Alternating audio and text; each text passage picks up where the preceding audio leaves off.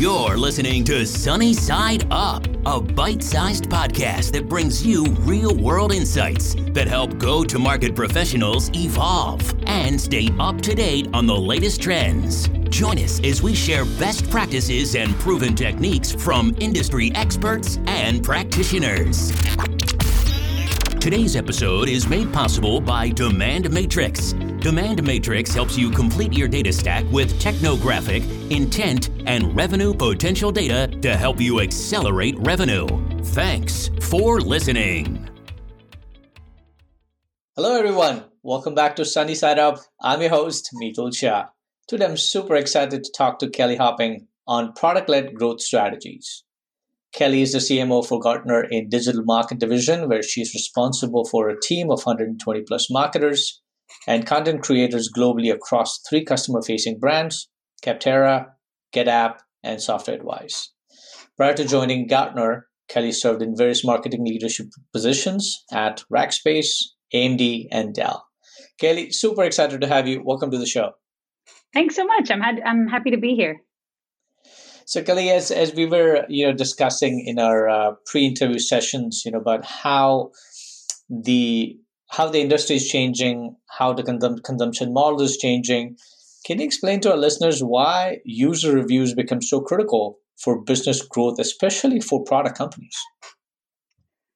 Well, you think about this year is a perfect year to highlight how hard it is to find factual information through media or through advertising. This year's been tough in terms of believing anything that comes out of the news. Not just this year, years in the past. That's just news. Advertising is always going to be skewed. It's always going to tell a certain story. So there's always a trust factor that has to come. Over time, I think as buyers or users experience a brand, you develop that trust over time.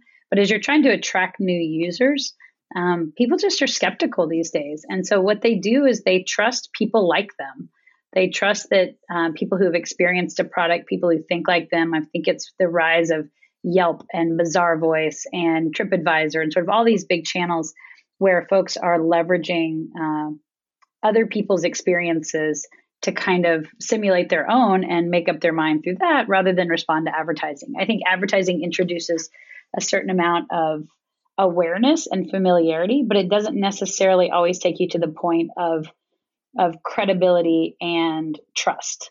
And so I think that's where the product can really generate that for you. It gives you a chance to, and the product in our case is reviews, right? It's, we call it, user-generated content. So it's content that users have put together, the reviews, their experience with the product, their likes, their dislikes, the features they appreciated, the usability, the price, some of those things that you're not going to get from typical marketing collateral or advertising. That's such a there's such a new shift and new paradigm, right? For a lot of companies, especially for enterprises who are used to doing the lead gen, the branding in certain ways, right? If I'm trying to build a brand, I'm going to go out and put an ad, or I'm going to essentially go and put a big billboard or hoardings, or maybe I'll use social media as a way to kind of do that. From there to this whole aspect of user-generated content and what I call consumption-based economy, where data becomes a product, and that has direct correlation and impact on your brand or, on your lead gen, on your growth strategy, so somebody who is in a front row seat, who's in leadership position looking at this, what does the future look like for this? Oh, I think that marketing dollars are going to be spent in a very different way than they have been in the past, because they understand that the user experience is very different than the past, just like you said. So, in the past, to your point, we would spend marketing dollars on billboards or, for enterprise, since you talked about that specifically, for airport ads or, a full page in Fortune magazine or the Wall Street Journal or whatever it happened to be. And you just realize that those dollars, one, they're not measurable because anything offline is just not attributable, which makes it really hard to justify, especially in, a fluctuating economy or potential recession like we've been in. It makes it really hard to kind of prove the ROI on that type of investment. So companies are looking for more measurable, attributable ways. And when you think about the way that people are receiving, they're not receiving those billboards anymore either. They're not responding to those in a way that we would expect. Their whole consumption model is happening on a computer screen in front of them. And so they're going to start their search there through Google or through Bing. They're going to start digging into sites. They're going to figure out the sites. Now, the brand recognition may tell them which link to click on in their Google SERP. They may say like, oh, that one sounds, not credible. This one, I've heard of that brand, so I'll click on that link. But they're still going to start it digitally. And so then when you go, then you're looking for what do people think? What are the reviews of this product? What are people saying about it? What are some of the experiences? Are there demos I can watch online? They want hands-on, tangible experience. And so as a marketer, what we're looking at is thinking, what instead of a billboard strategy, we're thinking of what's our influencer strategy? How do we get our name across more influencers in the market, right? There are people in the real estate space that follow real estate blogs, or people that are in the accounting space that follow accounting blogs, and they're looking for those bloggers, for example, or certain writers out there. Those are the people they trust, and if those folks are endorsing products, writing about those products, they trust them. So it's not just even end user reviews and ratings of the product, it's also the ecosystem of the whole environment. And what are they recommending? Because they've probably tried a bunch of products as part of their model. And so for, as me as a marketer, I'm looking at influencer strategy. I'm looking at trusted sites. I'm looking at generating as many user reviews as possible. And again, positive, negative, it makes no difference in my business. I just want to make sure that we get the volume so that people can find what they're looking for when they're looking for specific answers. But it's much harder, right? I mean, like previously doing an ad and doing an airport ad or whatever, billboard, practically I can throw some money at the problem and, try and solve that. In this, I have to influence the influencers, make sure the right people are writing the right reviews. And if there are negative reviews that that could have a direct impact on my branding and my strategy and, my growth. So how have you seen the company kind of managing it, or how are they thinking about it? Because again, this is not something they can just throw money at. Yeah. In some ways they can, but the thing is where they used to throw money at advertising, now they actually need to throw money at making their product better. It's actually a benefit for users that we are sort of demanding and expecting the best possible product now, because we have enough sources of information and referrals to know if it's not a good product. And so there's so much pressure. Before any of these reviews came about, somebody hated your product. You were like, well, they'll just never buy it again. And you just, discounted them as a one and done. They're not going to be a repeat buyer, no problem. Now you make a buyer mad, and that's going to live on in eternity because that person's going to share a review. They're going to talk. They're going to post something. It gets picked up in organic. And you can get really, your reputation can get squeezed pretty quickly because everything is digital and shareable. And so now I think it really puts that pressure back on the manufacturers or the product producers or the coders or developers or whatever the type of product is to create great products. And if they can't, or if they're in the middle, even acknowledging to those negative reviewers that they messed up. There's a lot of brand credibility that comes in products just sort of stepping up and saying, you're right, that's a feature that was broken. We're getting that incorporated in our next engineering sprint, and we'll have that fixed by the end of the year. We'd love to roll out the next iteration to you for free. Like, there is a lot of things you can do from a goodwill and PR perspective to actually humble yourself and fix the product and reward your negative reviewer for giving you that feedback, allowing you to fix your product, and then delivering it back to them, hopefully, and turning a negative review back into a positive review. That's very interesting. Have you also seen that this becomes like a competitive, intelligence, or competitive, I shouldn't say intelligence, but sometimes competition trying to sabotage each other by using review as a means. And if that does happen, how do companies fight that? Hmm. It's a great question. I think the answer is yes on the first part. I think folks do that. You could always kind of go tit for tat on that, because if there's one on one side, there's certainly one on the other side. It's just about whether the companies are going to engage in that level of I don't know, banter, whatever we want to call that competitive sabotage. But we certainly see it. I've seen it and we have that temptation all the time, right? We'll get a review that says something like, I've loved using Capterra. It's been the best experience. I much prefer Capterra to G2 because of XYZ. And they'll provide some answer. And we look at it and we're like, wow, that's awesome. And we're like, that'd be great to use in a press release and then we're like, no, like this is one review. Like we're not going to use this. It's out in the world. We don't need to promote it. And so we would certainly never do that. But it's tempting because there is such great nuggets. You can find any story you want through the data if you want. But it's about sort of, like looking for the themes across that data instead of pulling the onesie twosies out and using it in a negative light, everything in context. Got it. Yeah, because we went through an experience in that vein, and we were internally trying to figure out and think about it, like, how do you combat that? I mean, how do you, because you don't know who posted it, right? Sometimes, right, or many times. So, how do you figure out that, where that review came from? And is this your competition trying to do that? Or is it really an issue? So, yeah, I was just kind of curious about that.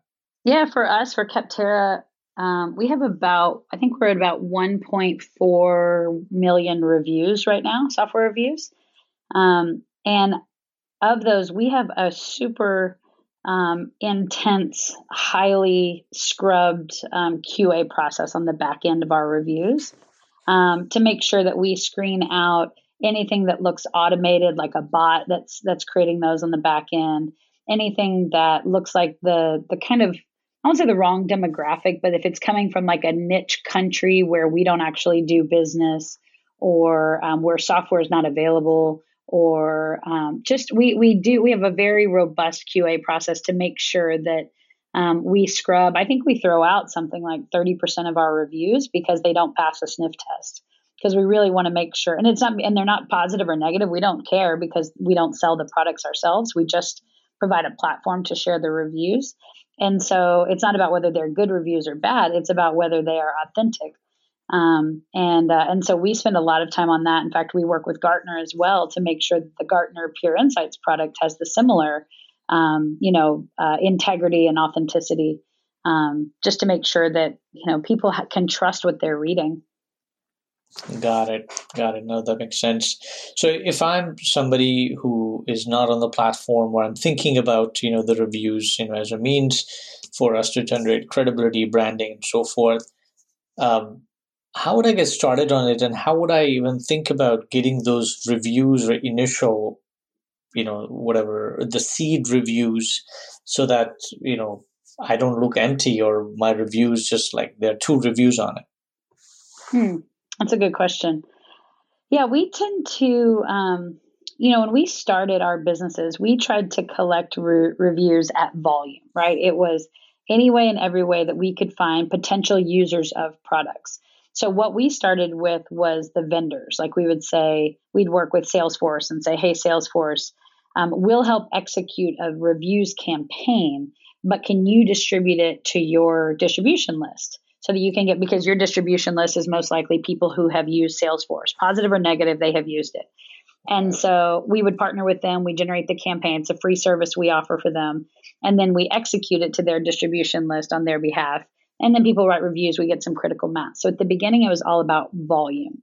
Now, once we hit 1 million reviews, we were like, coverage is much more important.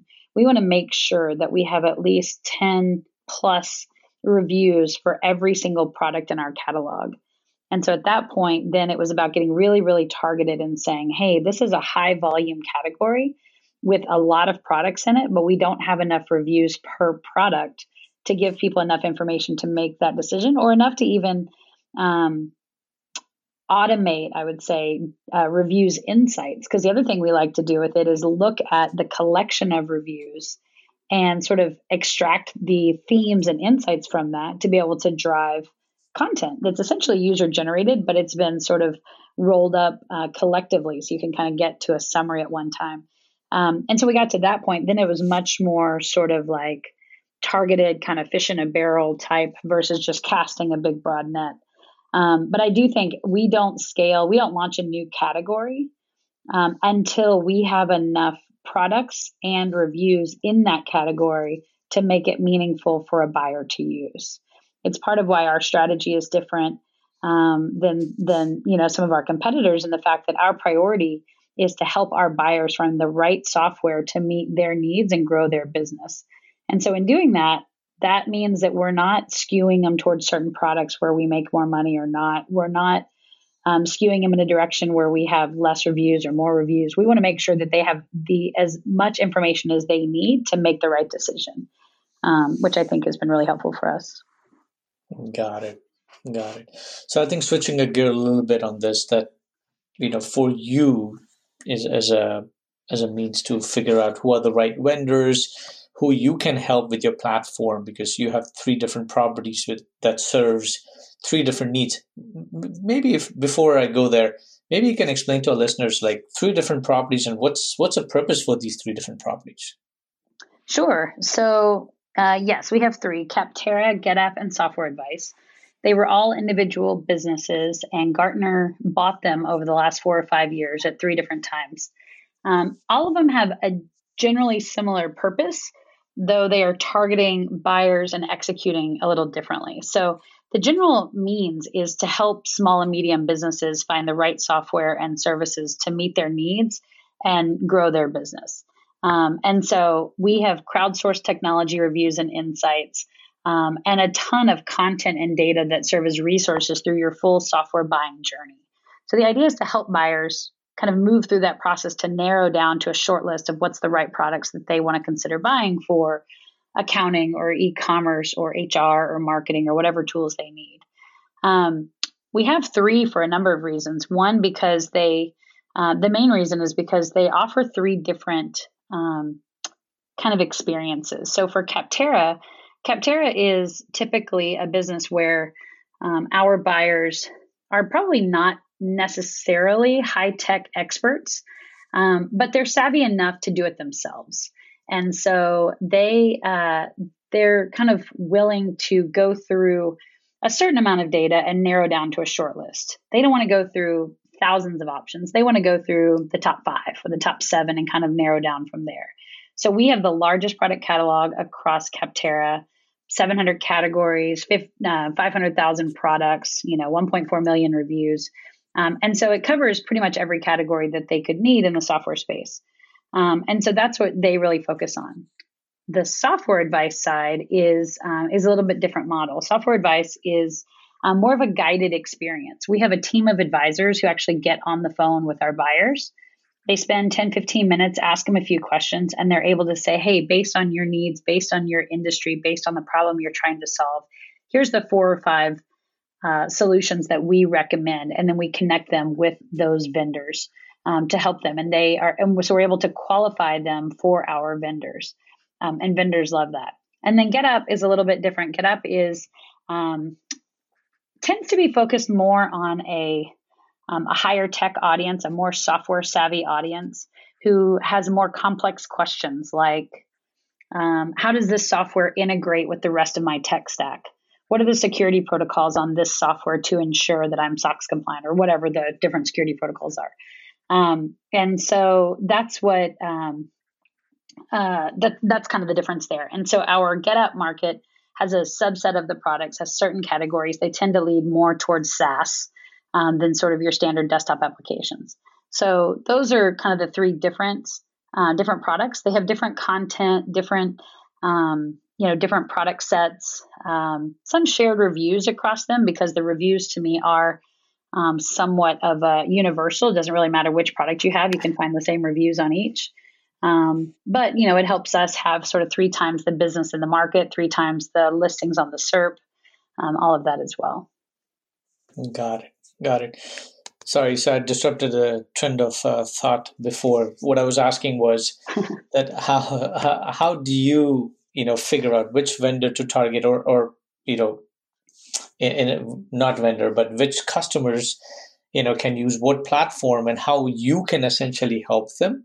So is Mhm. this some kind of ABM campaign you guys go through internally to figure out which are the right vendors for what right platform that you can help, and how do you target them? Yes, on our vendor marketing side of the house, we use account based marketing. So, this is the side, just to clarify on the business. So, this is the side of marketing that focuses on finding the right software vendors to list on our sites and collect reviews on our sites for our buyers to find. So, we do a few things. We sort of build. We used to kind of go broad strokes. We weren't investing in it. We kind of just went organic, posted things out there, hoped that it picked up some organic traffic. Maybe was present at a show or an event or something. But that was really about it. But this year we started with account based marketing, and what we are doing there is we really defined our target account list, and that was defined by one, traffic. So at the end of the day, what are buyers looking for the most? And so you can imagine in March, right? Video conferencing, remote collaboration, those are all the things that spiked, and they hadn't spiked in the past. And so all of a sudden we were like, whoa, hurry up. Our target list was all about let's get as much coverage in that area as possible because people were looking for that kind of a solution. And so depending on the times, we look at buyer data, but wherever the majority of the buyer data is, that's where we want to get the vendors. One, it's a compelling value prop to our vendors to say, hey, you missed out on 50,000 buyers today who are looking for an e-commerce solution that you could have had. And on the other side, it just makes sure that we're servicing our buyers in the best possible way. So we do that. And then we look at propensity to spend. We can tell how vendors are spending, at least in the common marketplace. We can see how much they're spending on Google search or in paid social. We can see some things on where their spend levels are. And based on that, we're able to say, hey, this is a vendor who's willing to spend to acquire leads. And therefore, we can be another lead source for them. And so those are kind of the ways that we do it. And then coverage, similar to the reviews, we want to make sure that we have enough vendors in each category, at least primarily the big categories, but in all the categories, to make sure that we have a competitive marketplace and that we're giving buyers as much options as we can. Got it. Got it. There's so much to talk about this topic. I think we can probably talk for 2 more hours, on this topic. Such an exciting topic, but I guess we have to keep it confined to our stipulated time. Kelly, who would be a couple people you would recommend that we bring on the podcast? Think about that one. I think I would reach out to John Taylor. He's the chief marketing officer at AMD. I don't know if you've watched their stock this year or in the past 2 years. I will say I left 5 years ago, and I think I sold out at $1.80, and they're at $85 today, I think. They have just skyrocketed. I mean, I think their roadmap is so solid. The way they've carved out a niche against Intel and in the gaming space is just phenomenal.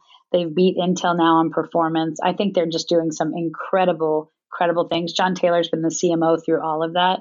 I think he would be incredible not only to talk about how PR and communications actually affects a lot of the way that we're growing marketing, but also just same kind of theme, right? Like product is king, data is king. If you can build the right product to satisfy the largest market, you are going to win. And AMD, they had a long view. It wasn't an overnight success. When I left, they said, 2017, 2018 is going to be amazing.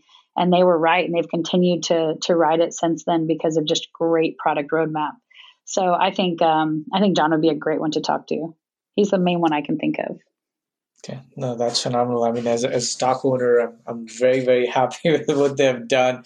Yes. I think COVID definitely helps. I was just listening this morning. I think the PC sales have gone up by 15%. Oh, yeah. It's highest it has been like since 2010, because previously, we all had one machine, and now everybody was working from home. So, you at least need a couple machines, one for work and one for home.